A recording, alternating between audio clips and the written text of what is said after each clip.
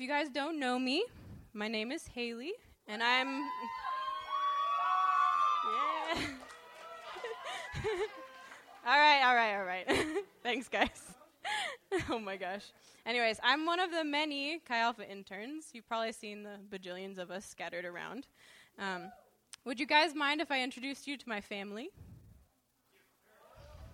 Fine, I'm going to introduce them anyways, so just get over it. So I recently got married this summer to my awesome husband, Jason. Woo! Yeah. Isn't he cute? But yeah. Did you guys know that when you get married, your family just kind of gets bigger? Yep. It's kind of weird, and it seems so obvious, but it's still, like, strange to me. I still seems like, what happened? Anyways, I come from a family of 4 that has continued to grow over the years. As you can see, there are 6 of us instead of 4, so that's kind of weird. So first it was just me, my brother Tyler, who's the other blonde one in our family now, my mom Kathy, and my dad Jack. And then, during high school, we unofficially adopted my best friend Bree. And she's the professional-looking one at the end. She's a real adult. It's kind of great. And then we added Jason this summer, so we're just a nice family of 6 now. But I love my family. They were what made me into the woman that I am today. And can I tell you guys a story from when I was in high school? Cool. So, I've always been a shy person, and when I was little, I would never talk to strangers, like not ever. I would always hide behind my mom when we were meeting new people. But thankfully, as I grew up, I got better at socializing and grew out of being terrified of every new person that I met. Thank goodness. I'm so glad I did, or else I definitely wouldn't be up here speaking to you tonight. Something I didn't really grow out of as I entered high school was my fear of phone calls. Yep. Does anyone else have that fear? I hear a lot of so I know it's pretty common nowadays. It's kind of weird. But I'm going to be honest, phone calls still make me really uncomfortable. I think I have this irrational fear that I won't know what to say or I'll sound stupid or something. So it's kind of inconvenient.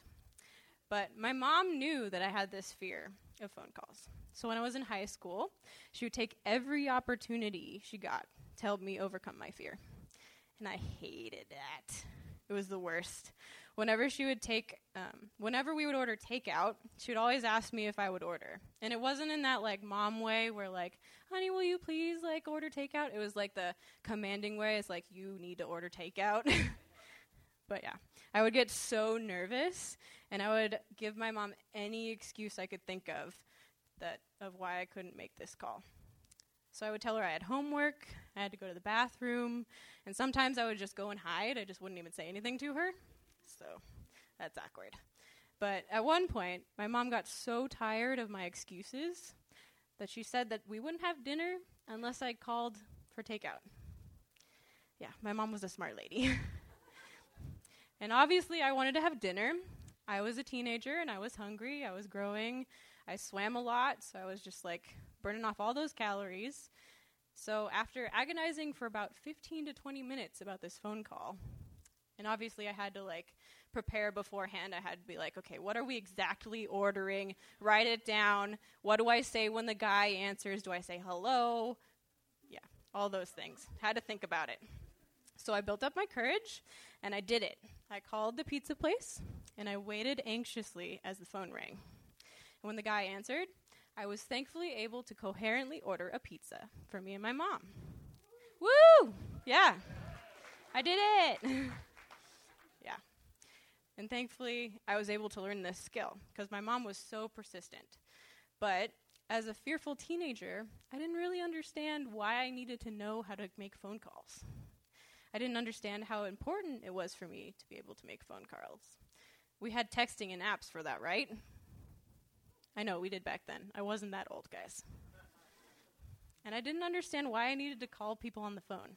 It just seemed so archaic. And I thought it was really dumb, but thankfully my desire for pizza outweighed my fear, or else we wouldn't have had pizza. And my mom was able to have a bigger view of like the future and like a bigger view of like my life than I did as a teenager. And that's one of the reasons why she like encouraged me to do this. She was trying to prepare me for the future when I wouldn't be living at home and I might be needing to order my own pizza. Or if I had to like, call to get my car repaired like I did last week. So I'm so grateful for my mom that she pushed me to learn this skill. Isn't that funny how we have a hard time understanding the things our parents tell us or teach us? In the story that we are looking at tonight, we'll see Noah, our main character, have a similar interaction with God. God knows the big picture that Noah doesn't. Noah knows this, so he listens and obeys God, like a faithful son. But before we get into this whole story, why don't we pray? Father God, I just thank you for this time we get to gather together and hang out with each other, to learn from your word, to learn from the stories of long ago of how you interacted with your people. I just pray that you would give us all like open hearts and open ears to really accept and hear what you have to say tonight to us. Just help me to be coherent. Help me to speak your words and not my own. And help us all to, just pay attention to your spirit and what you want to say. In your name we pray. Amen. So like I said before we prayed, we're going to be looking at the story of Noah tonight. If you were here last week, you should be familiar with Cain and Abel's story. Brandon taught on that. Well, Noah's story is a little ways after Cain and Abel. It's actually a couple generations after their time. But the world isn't much better. In fact, I would say it got much, much worse. After Cain murdered Abel, the world kind of just went downhill, and evil just abounded. So let's take a look at Genesis 6 and read verses 5 through 8. The Lord saw how great the wickedness of the human race had become on the earth, and that every inclination of the thoughts of the human heart was only evil all the time. The Lord regretted that he has made human beings on the earth, and his heart was deeply troubled. So the Lord said, I will wipe from the face of the earth the human race I have created, and with them the animals, the birds, and the creatures that move along the ground. For I regret that I have made them. But Noah found favor in the eyes of the Lord. Now these verses are quite striking, aren't they? God uses some really strong words to talk about these people. These people were wicked, and their hearts were evil all the time. What does this even look like? When I think of wickedness and evil, I think of criminals, murderers, rapists, thieves, and all sorts of other bad people. These people only think about themselves. They want their own way and don't care about anyone else. These were the people who inhabited the earth. And God's heart was so deeply troubled by this. Humans were the crown of his creation, beings that were made in his image. And he regretted making them. I know sometimes we have a hard time understanding how God could regret making humans, but let's take a minute to look at the situation from a different perspective. Think about your family for a second. You know your parents pretty well, right? Well, just think for a second if you and your siblings were really acting out, doing a bunch of horrible things, like doing drugs, stealing, arguing all the time, not listening to your parents, disobeying all their rules. How would you think your parents would feel? They would probably be really angry, right? I know my parents would be furious. But while your parents may be furious, they still love you and care about you. Your parents only want what's best for you. And your parents know that there is only hurt and pain down the path that you're going. But they can't do anything about it, because no matter what they do, you won't listen to them. You could probably imagine in this situation that your parents feel a lot like how God feels about the people during Noah's day. This is why God is so angry and distraught. His children, every single one of them, are going down a path that leads to hurt and pain and death. This is why he decides the only way to stop this cycle of wickedness and evil is to destroy all of humanity. Now, I know this sounds a bit extreme, but thankfully it's not as bad as it sounds. there is one person that is listening to God. One person that is reflecting his image, and that's Noah. In verse 8, we read that Noah found favor with God. Noah is God's one hope for humankind, his only faithful child. But why did Noah find favor with God? What made Noah different from the other humans of his day? Let's take a look at verse 9, where we learn more about why Noah found favor with God. This is the account of Noah and his family. Noah was a righteous man, blameless among the people of his time, and he walked faithfully with God. Now let's define righteousness for a second. What does it really mean to be righteous? Well, the dictionary definition for righteousness is the quality of being morally right or justifiable. So Noah was morally right with God. Noah had a right relationship with him. He was following God's commands and was not wicked or evil. Noah was reflecting God's image, his love, his mercy, his kindness to God's broken world. During this time when the entire world, the whole world, was against God, Noah was able to walk faithfully with him. Think about how tough this must have been. Noah didn't have anyone else who was faithfully walking with God like he was. He didn't have a church or a core group where he could talk through things and learn more about God with other people. He didn't have the written scriptures. All he had was God and his presence. Now think about if this was you. What if all your friends were doing evil, renouncing God and going their own way? What if you had no Chi Alpha, no core, no Bible? What would your faith look like? Would you be able to walk faithfully with God if nobody else was? This would be really hard, wouldn't it? But I don't think Noah just woke up one day and decided to become a righteous man. I think that he learned how to be a righteous man by walking faithfully with God daily. He was faithful in the small things, and over time, his relationship with God grew, and he was able to be more and more faithful. And we will see more of Noah's faithfulness as we go through the rest of his story. So let's take a look at Genesis 6:14 through 22. Now we already know that God is going to destroy all the people of the earth, and God decides to do this using a flood. So God gives Noah specific instructions that he can save himself and his family. So let's look at that. So make yourself an ark of cypress wood. Make rooms in it and coat it with pitch, inside and out. This is how you are to build it. The ark is to be 300 cubits long, 50 cubits wide, and 30 cubits high. Make a roof for it, leaving below the roof an opening 1 cubit high all around. Put a door in the side of the ark, and make lower, middle, and upper decks. I'm going to bring floodwaters on the earth to destroy all life under the heavens. Every creature that has the breath of life in it. Everything on earth will perish. But I will establish my covenant with you, and you will enter the ark, you and your sons, and your wife, and your sons' wives with you. You are to bring into the ark 2 of all living creatures, male and female, to keep them alive with you. 2 of every kind of bird, of every kind of animal, and of every kind of creature that moves along the ground will come to you to be kept alive. You are to take every kind of food that is to be eaten and store it away as food for you and for them. And Noah did everything just as God commanded him. So God has commissioned Noah to build himself a huge boat called an ark. And I don't know if you guys know what a cubit is, but I was like, what is that? So I thought I would give you guys some references. So this boat is like big.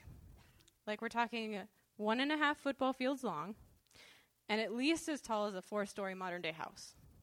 There's some reference pictures up there. This is big. This is a big boat. But not only does God tell him to build this boat, he also tells Noah to gather up 2 of every type of animal. And also to gather up every type of food and store that as well. Now I know they probably don't have as much food as we do now, but that's probably still a lot of food. This is a huge project, isn't it? I know I would have had a hard time wrapping my brain around this if God told me to do all these things. Kind of like how I had a hard time understanding why my mom wanted me to learn how to make phone calls. But, like my mom, God knows the bigger picture. I mean, he knows more than my mom does, but, he knows what's going to happen and that Noah will need this boat. And Noah is a faithful, obedient son. He recognizes that God is smarter than he is and that he knows everything. I'm sure Noah didn't grumble or avoid the task God gave him like I did with making phone calls. He trusted God and knew that no matter how much work it took or how hard it was going to be, in the end, it would be worth it. How well do you listen to God and faithfully do what he tells you? When you feel prompted by the Holy Spirit to go and talk to someone, do you? Do you pray about your future and ask God what he might want you to do? Or do you just make your own plans and ignore the promptings of the Holy Spirit? Listening to God and doing what he says should be the pattern of our lives as children of God, just like it was the pattern of Noah's life. So, going on in this story, we continue to see Noah communicating with God almost about everything. And we see this when God tells Noah to enter the ark. Now at this time, the flood hasn't started yet. The boat is finished, and the animals are all rounded up, and the food is packed, but it's not raining yet. Even though it's not raining, Noah goes in the ark when God tells him. Noah doesn't need a physical sign from God to get in the ark. He just trusts God's word. And even when they got into the ark, it wasn't until 7 days after they got in the boat that it even starts raining. They waited a week for the flood to come. Could you imagine being Noah? His neighbors must have been so confused. There Noah is, sitting with his whole family and a bunch of animals in a boat on dry land. Looks pretty weird. There's no rain, no lake, no river. People must have thought he was crazy. They were probably like, oh, there goes crazy old Noah, thinking that the world's gonna flood. It kind of reminds me of like the doomsday preppers that we see nowadays. That's probably the feelings that some of Noah's neighbors had towards him. Like, what is he doing? Yep. But as soon as it started raining, it rained for 40 days and 40 nights. His neighbors probably weren't laughing then. And the world stayed flooded for 150 days. That's like half a year almost, guys. It's a long time. This is a long time to be stuck in an ark with your family and a bunch of animals, especially animals that potentially want to eat each other. I mean, your family might want to fight each other, but that's similar, I guess. Also, just think of the smell. It would have been gross. This would not have been a fun place to be. I'm sure that Noah and his family wanted to get out of there as soon as they could, as soon as the flood was over. But we see in Genesis that after the 150 days, the water had receded some, and the ark eventually came to rest on some mountains. So there was some land. There was even some other mountaintops that were visible above the water. And yet, Noah doesn't get out. Let's look at Genesis 8, 6 through 19, and see what Noah does next.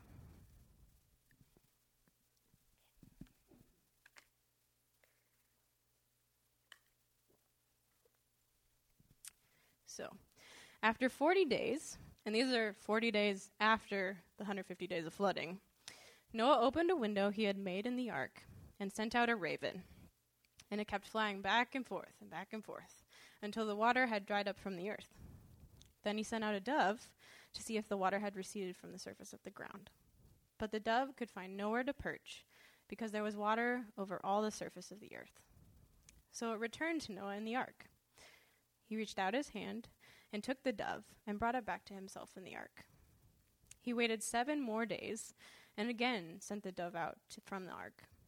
When the dove returned to him in the evening, there in its beak was a freshly plucked olive leaf. Now Noah knew that the water had receded from the earth. He waited 7 more days and sent the dove out again, but this time it did not return to him. By the first day of the first month of Noah's 601st year, the water had dried up from the earth. Noah then removed the covering from the ark, saw that the surface of the ground was dry. By the 27th day of the second month, the earth was completely dry. Then God said to Noah, "Come out of the ark, you and your wife and your sons and their wives.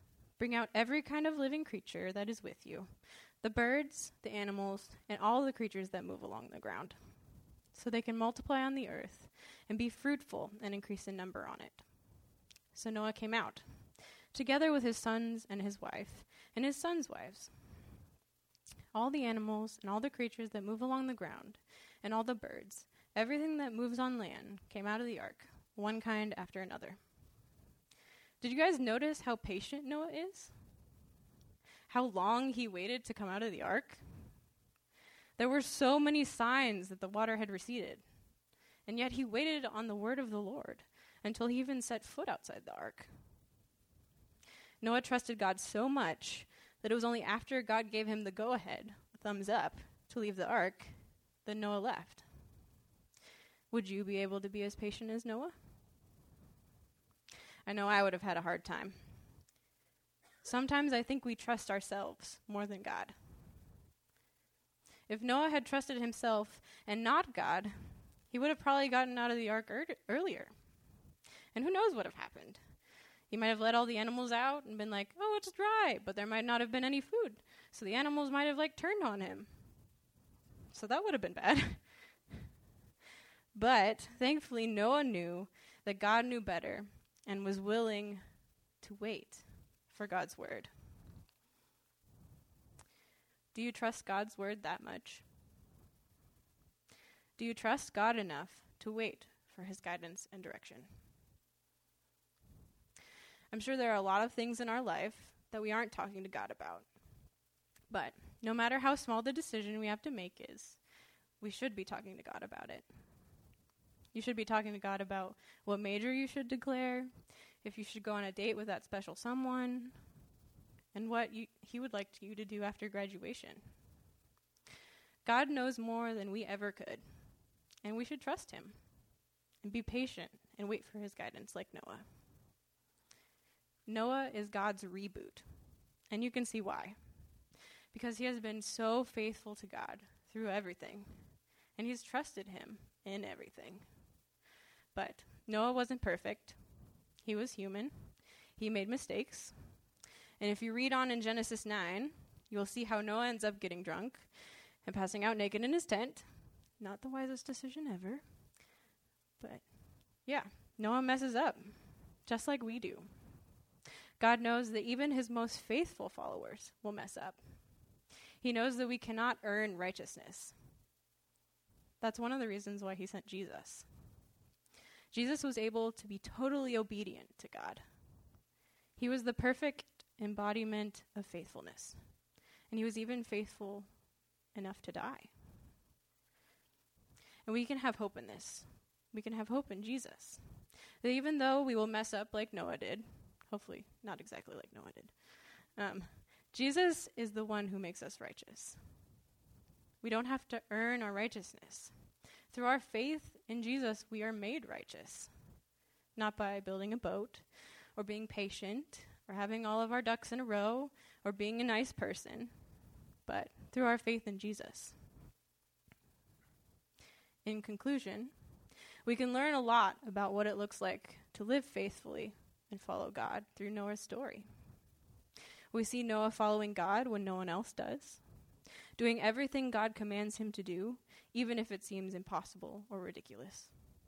And we also see Noah wait patiently for God and his guidance.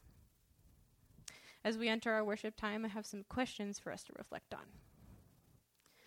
Question number 1 is, would you be able to follow God if nobody else was?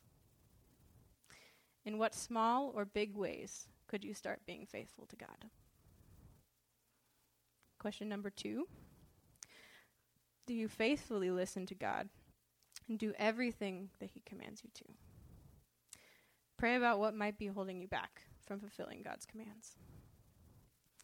Thirdly is, do you trust God enough to wait for his guidance and direction? Pray for patience and the strength not to rush ahead of the Lord and his plans. Can I have the worship team come up at this time? And I'm going to pray to close us. Father, thank you that you have just provided so many great models for us to follow. You provided Jesus, who is the perfect model, and the one who makes us righteous. Thank you that we can't earn our righteousness, that through faith in Jesus, you have given it to us. I pray that you would help us all to become more faithful to you and to your word. Help us to trust you more and to listen to what you have to say to us and about our future. Thank you, Father, for this time we get to have together. And I pray that everybody's heart would be opened as the worship team plays. In your name we pray. Amen.